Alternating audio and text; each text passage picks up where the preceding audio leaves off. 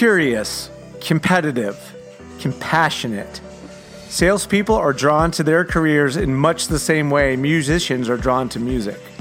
Once you've learned the language of sales, the beauty is in your ability to personally interpret what you've learned to suit your personality, your interest, and your skill. My name is Roger Burnett, and this is the So You're in Sales podcast, where we consider ways to grow as people as we advance in our careers and learn firsthand from those ahead of us on the path to accelerate our journey. I'm lucky to get to talk every 2 weeks with entrepreneurs, business owners, thought leaders, authors, and people of all walks of life, each with a unique story to share and a look at their lessons along the way. Prepare to be educated, informed, entertained, and inspired. This is the So You're in Sales podcast. The So You're in Sales podcast is sponsored by Social Good Promotions. Social Good Promotions was founded on the premise that any business can stand out from their competition when they are doing things they really believe in. True success these days is measured by the ways your employees feel about working for you and the ways your business is making the community a better place. Ultimately, it's about the ways you and your business will be remembered. If you're looking to grow your sales revenue while activating social good at the same time, we'll be your favorite marketing partner ever. Book a meeting with us at socialgoodpromotions.com, follow us on Instagram at SoGoodPromo, and let's get connected. We've done great work using our unique and effective strategy. Let us show you how. Now, on with the show. When you share with a stranger you're from the Detroit area, inevitably the discussion turns to the city and its history of decline.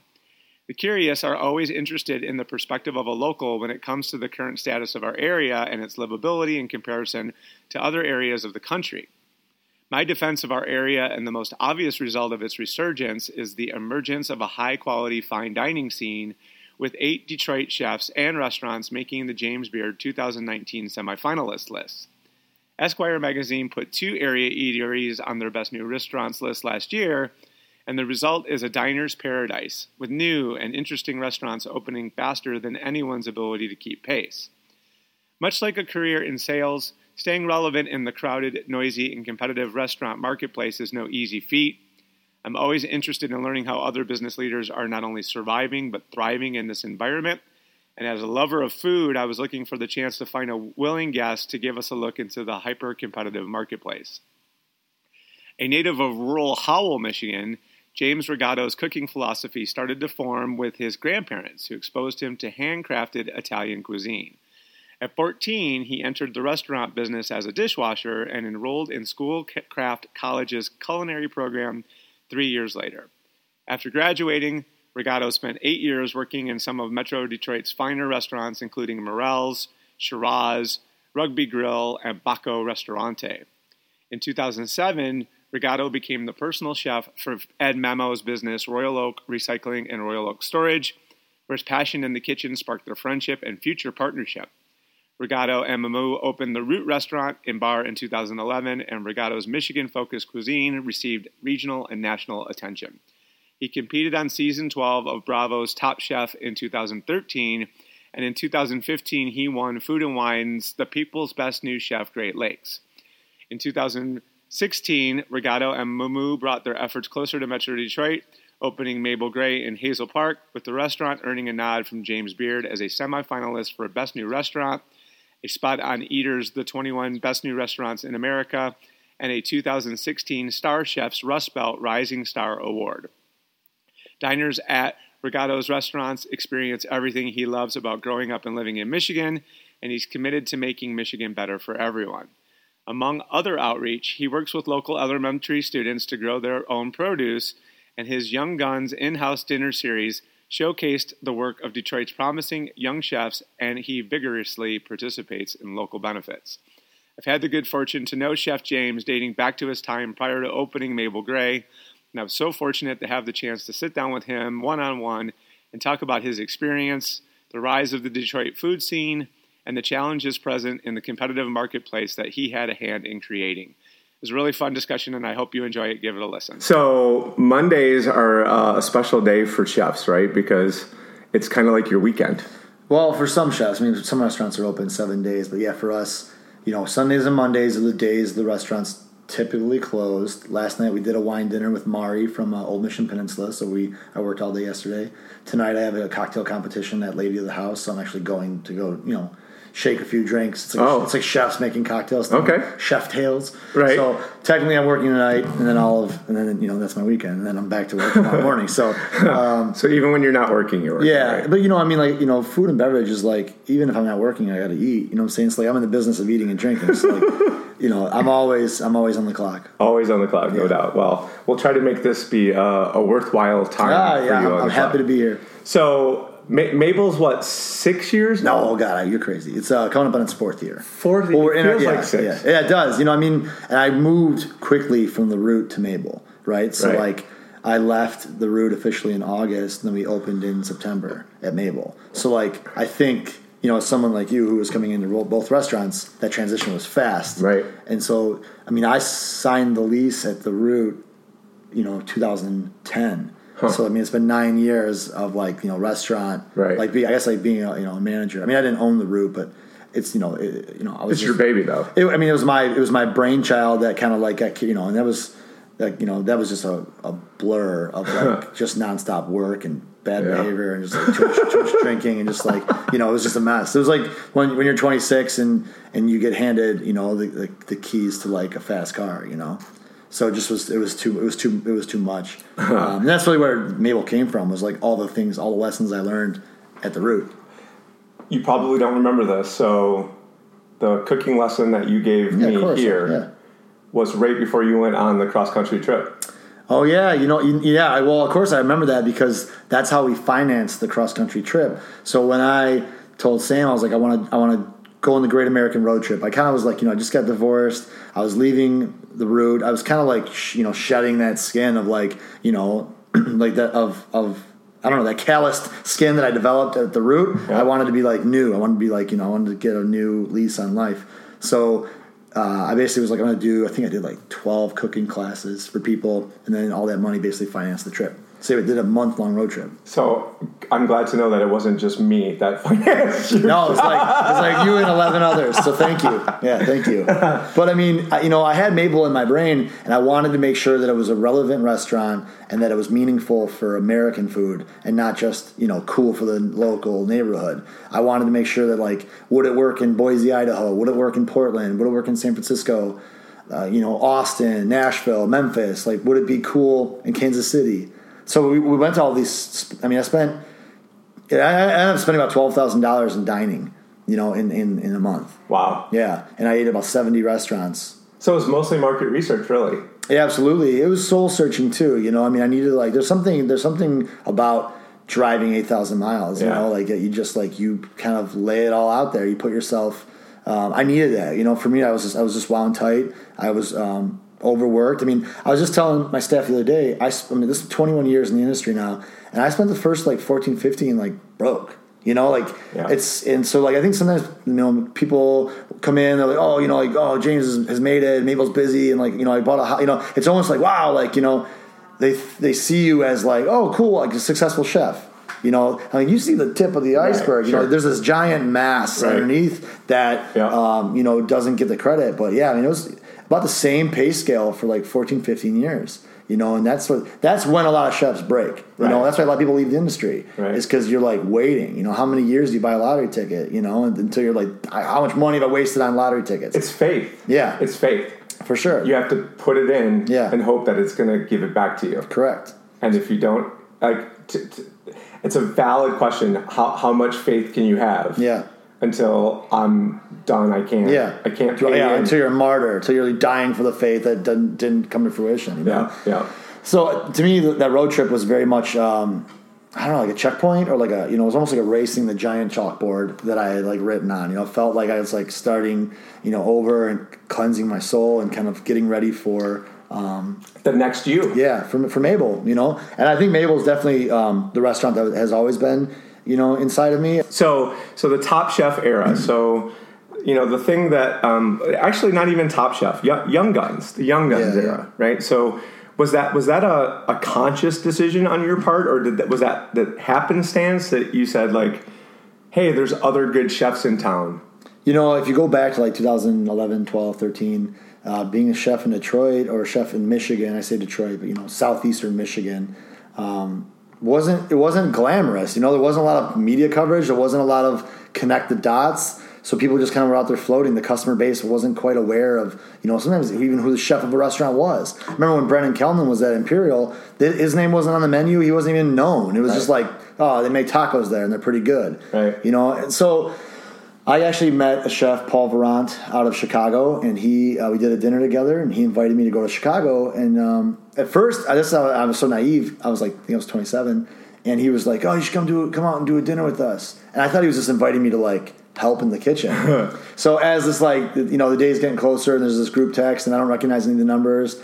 And so I ended up like texting Paul, and I was like, "Hey, who's on this text?" And he's like, "Oh, it's Paul Kahn and Bill Kim and, you know, Johnny Banderas." And I'm like, "Oh, okay." So it's like badass chefs that I respect, that, you know, restaurants that I've like coveted, and now I'm going to go cook with them. I'm going to do a course.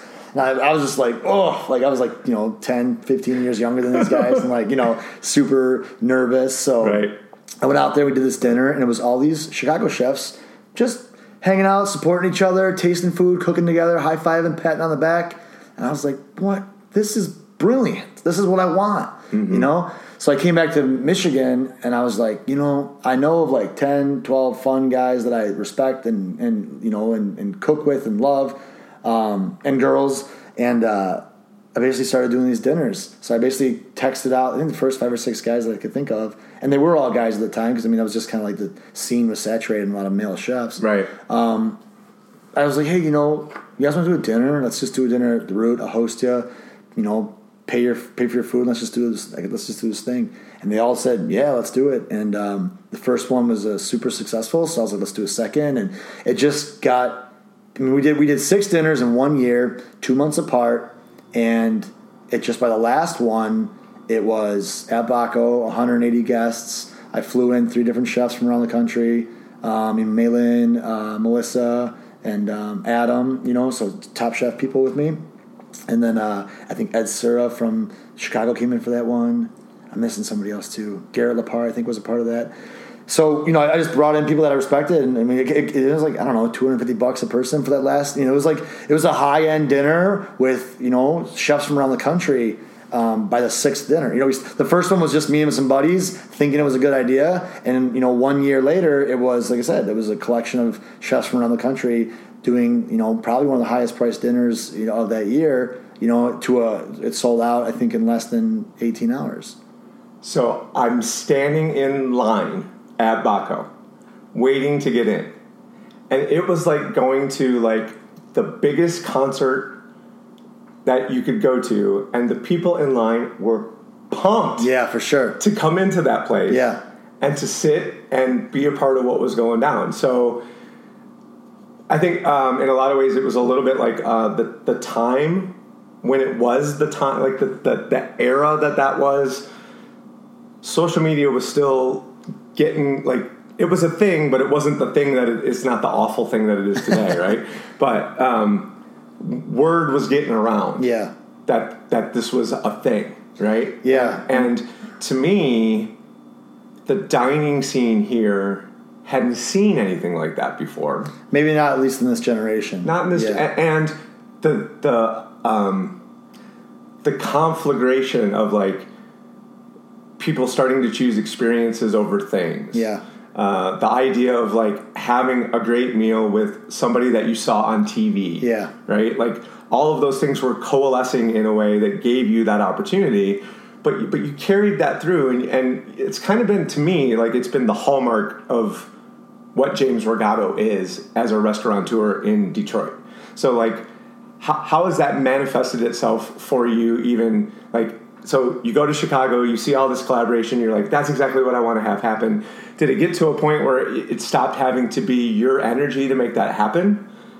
Did things start coming to you, or did you have to continue to like put your own energy in making that happen? I'd say that, you know, one thing that I loved was that I'd start to see collaboration dinners that I wasn't a part of. Right. You know, and that's awesome. I think some people would push back with like, oh, you know, I remember one time somebody called me and was like, you know, these fucking guys are like, you know, stealing your thunder. And I'm like, no, man, like getting chefs to talk and cook together is a good thing. Right. Like, you know what I'm saying? Like it's okay. It's a good thing. You know what I'm saying? Like we broke the dam and now like, you know, now the riverbed's flooding. This is what we want, you know?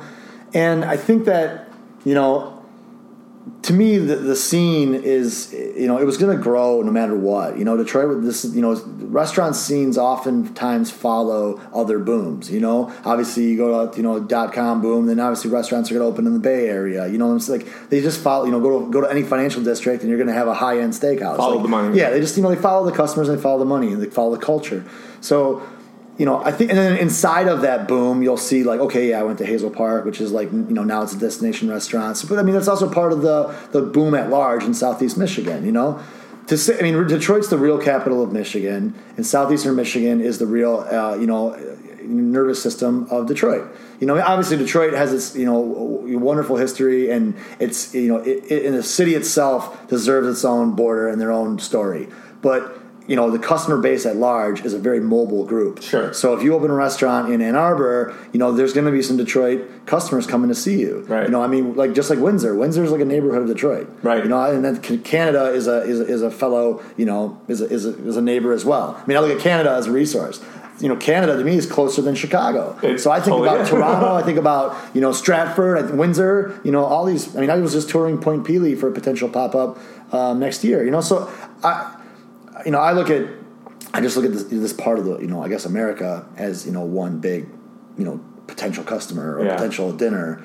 So yeah, I mean, I think that the boom was going to happen no matter what, but I just wanted to have my little signature on there and say, you know, these are chefs that I find value in. These are, and really what it was these are chefs that work in their kitchens, curate food, refuse mediocrity, excel and go above and beyond and care more than the restaurants that don't. And my whole motto, I'm sure you remember some of my, you know, soapbox speeches, was like, support restaurants that have a chef. Right. You know what I'm saying? Support restaurants that are locally owned.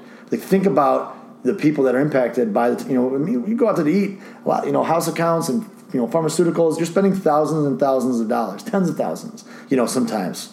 And that impacts, you know, people and farmers, and you know the economics of food is a big thing. Yeah. And I mean, when I didn't leave Michigan in the recession. I kept cooking here, and I remember standing in line with 10 other applicants to be a part-time pizza cook at Pasquale's. Wow. You know, it was like $10 an hour. Wow. In like 2008 or 9, I think maybe 2009, and I didn't get the job. You know what I'm saying? Like, I had a Schoolcraft degree, and I was a private chef, and I was like looking for some weekend warrior, just kind of fun. I was like, you know, it was like a very depressing time to be cooking. I just wanted to make some pizzas and kind of chill out. And like I said, I didn't get hired. Isn't that crazy? Yeah. And so I tell my cooks that all the time. I was like, you know, now you can't, you know, you see chefs are begging for cooks for $18 an hour, $16 an hour, and people are no-showing interviews. Crazy. You know, but I was, you know, like I said, 10 years ago, standing in line for $10 an hour pizza cook. Crazy. You know? But that's how fast the scene has changed here. You know, and I also believe it's how fast it can go back. You know, so it's all about, you know, believing in your product, doing the right thing. You know, I always say integrity is doing the right thing when no one's looking, which is really important in food. You know, because like I can, you know, a lot of people I can buy one thing and say it's another. I can buy Atlantic farm raised salmon and tell you it's wild. Yeah. You know, I can lie all day long, but what, you know, to what benefit? You're always joking about the guy who says that he's farm to table and the Gordon food service truck is backing up behind the building. Of course. You know, I mean, there's, and those words are like, you know, farm to table, you don't even really say anymore. It's dead, you know, because like it's ruined. It's like artisan or like, you know, heritage, all those words that like really have deep meaning that, you know, McDonald's or Panera or somebody else just slaps on a strawberry salad they do. It's no, you know, it's over, you know? Right. So to me, like, I definitely don't participate in those trappings anymore. It's just like food. People I get asked all the time when I'm on the road, oh, what kind of restaurant are you? And I'm always like, I don't know. You know what? You tell me. I'm my place. Yeah. I'm a guy who likes to play Biggie and Sade and cook vegan food 1 month out of the year. So. Yeah, essentially. But from a community perspective, right? I mean, like that was big for you, was building a space. But I mean, you have a spot for another chef. Yeah. At your kitchen. Yeah, for sure. I mean, Mabel was designed to be a think tank and the shareable space and the gallery. I mean, that's why our whole when I even pitched to the health department, I was like, my main line is one stainless steel counter. And they were like, no, you can't have that. You have to have refrigeration. You have to have low boys and clothes. And I do underneath the counter. I have low boys, the low boy refrigerators. But I was like, no, you don't understand. I was like, every day is a blank slate. We basically prep everything every day, and we write a menu, and that's it. And so when a guest chef comes in, there's no like, oh, well, you have to use this or you have to do that. I think in our first year, I had like Andy Holiday and Doug come in, and we just did like one plate and one beer each, just did like a little fun little dinner. Obviously I've had, a number of chefs from around the country come in.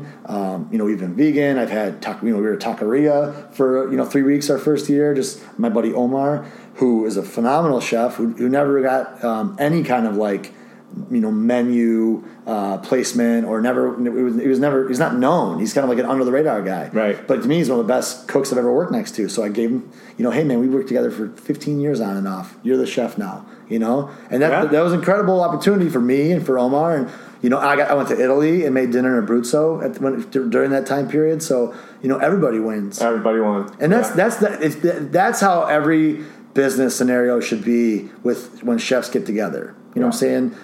And that's why there's a lot of events that go on where it's like, oh, you'll get great exposure, but you got to pay for food, and you got to pay for we basically we'll put you in our newspaper or magazine, but you got to provide 1,000 samples for free. It's like that's extortion, right. These chefs and I'm at a point where I'm in a busy restaurant, I make a good wage, so I don't. I can afford to do that now, but the problem is there's a lot of restaurants and chefs that can't. Right. I know too many chefs that make less than $60,000 a year and work 80 hours a week. Yeah. That's a problem. When you ask them for something for free, that's a problem. Right.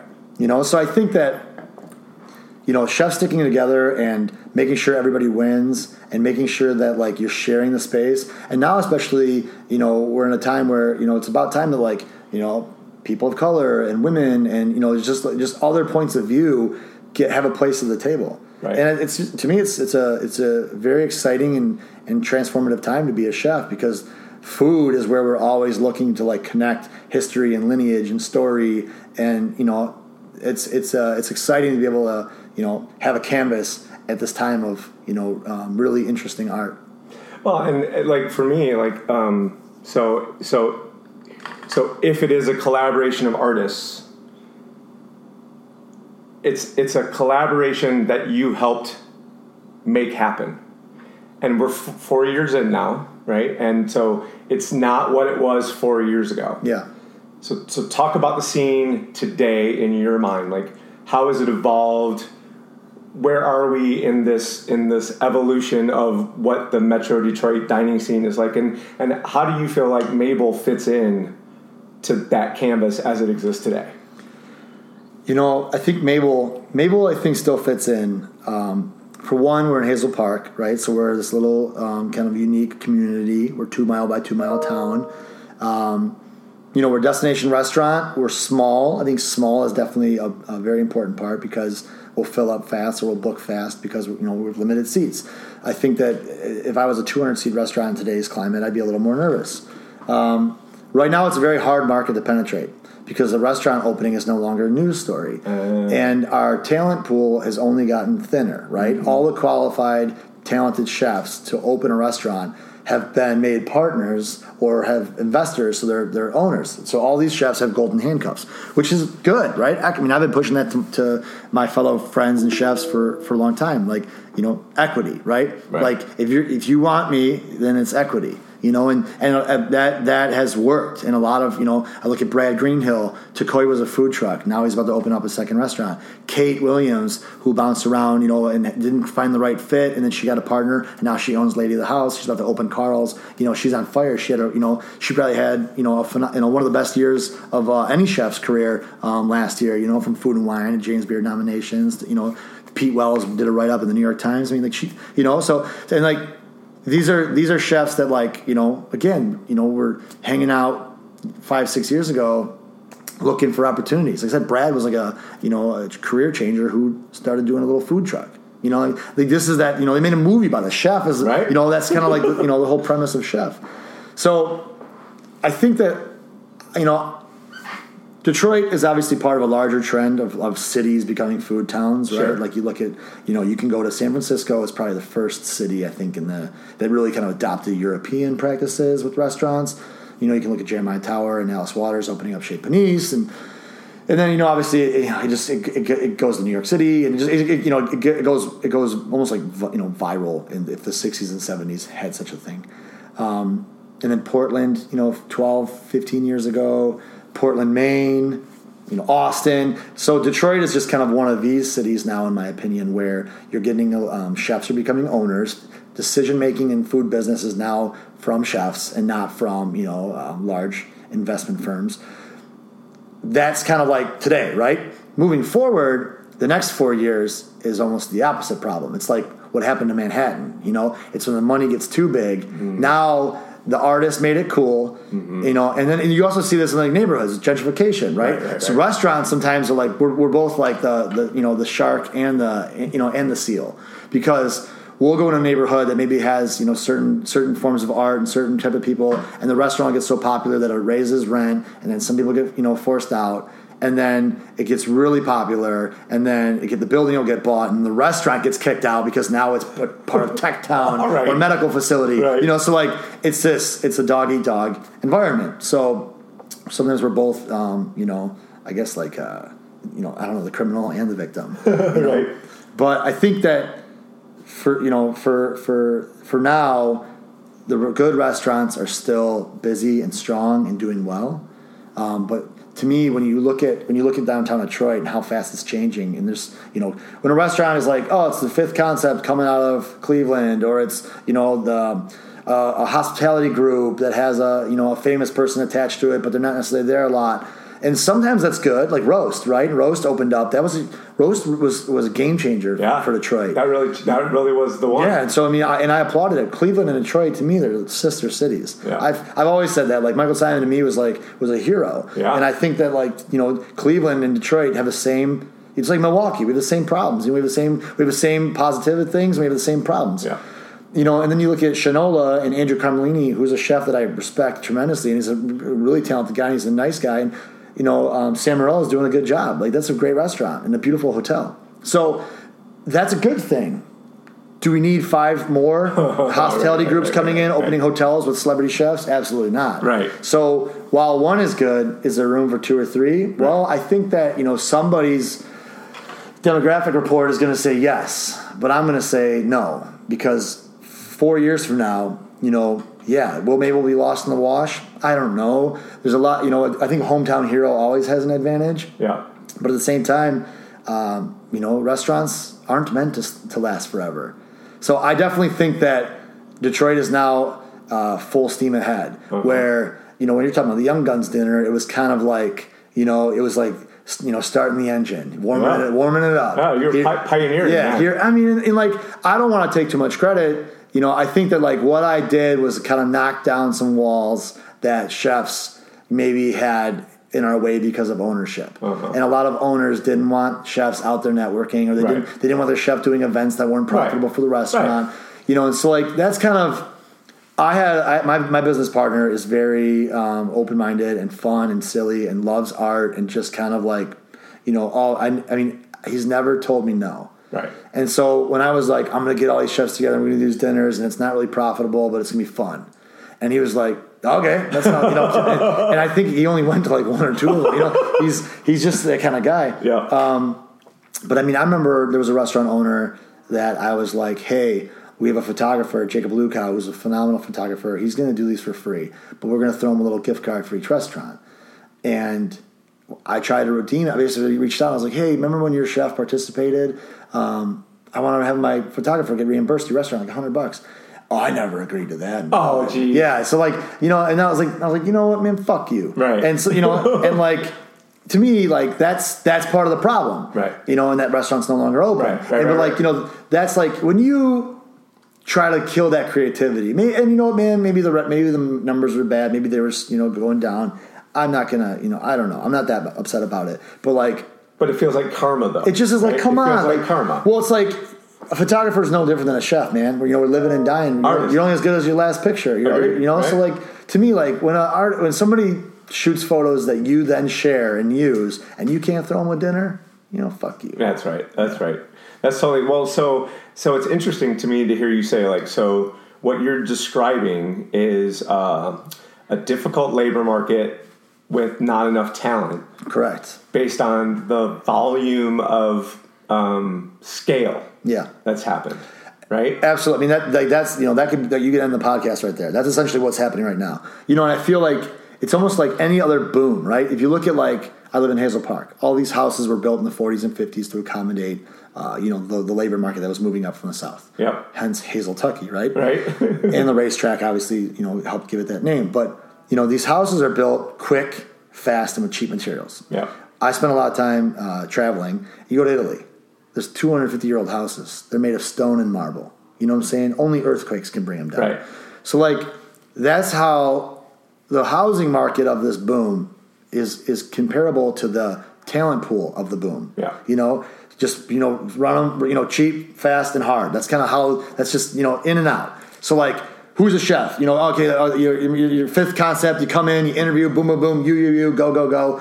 And then you go on to the next one. Well, then your chef isn't qualified, or maybe he's or she is working too much, or they're not, educated, or in the operation side. So then they can't really answer to your demands of like 18% labor and 25% food costs, and and then they get in over their head. Maybe they have an alcohol problem, and just you're not doing any favors. Instead of doing it, methodical and investing in the education of your staff. Right. You just end up burning people out, and then your product suffers, which the product was probably not that great in the first place. So it just this is the watering down. It's the diluting of the brand. Yeah. It's it's when like whiskey, right, 5-6 years ago was just like, and I mean bourbon's still blowing up, but everyone wanted to open a distillery. Right. So all of a sudden you have 2, 3, 4 year age bourbons hitting the market. Quote bourbons coming out of all these distillers, and they suck. Right. But like Jim Beam is better than most of these like local distilleries pumping out whiskey. Totally. Because Jim Beam's a badass product that's been like it's grown at scale, at like 100-year trajectory, right? The right barrels, the right product. Right. It's like I'd rather drink Jim Beam than most of your local artisan whiskey. Agreed. Totally. What you're describing is very much like trying to recruit salespeople. Mm-hmm. When there's lots of choices, there's lots of opportunity, there's lots of places that people can go work. How does the culture of Mabel allow you the opportunity to say, here's a place where I feel like, here's what makes us who we are as a potential employee of the organization? Like, how intentional are you when it comes to that part of it? So we have a staff of about 19 people. I have very little turnover. In the restaurant, which I'm thankful for and I'm proud of, obviously, like money, right? So I pay well, and people, can make a quality living at Mabel. So that's like number one. Obviously, no one's going to work just for experience or or whatever or status. So yeah, I'm very methodical. So I'll interview people as far as 6 months out. So like I'll stage a cook that comes in, which means like a shadow, so they'll hang out for the day, and I'll let them know I don't have a position for you right now. And I'm not forcing anybody out. So I'll let you know where I think you should go work to get a comparable experience. Mm. And I send a lot of cooks. I mean, Andy at Selden, I probably sent him 12 people in the last 4 years. You interview with me. I kind of figure out what you are interested in.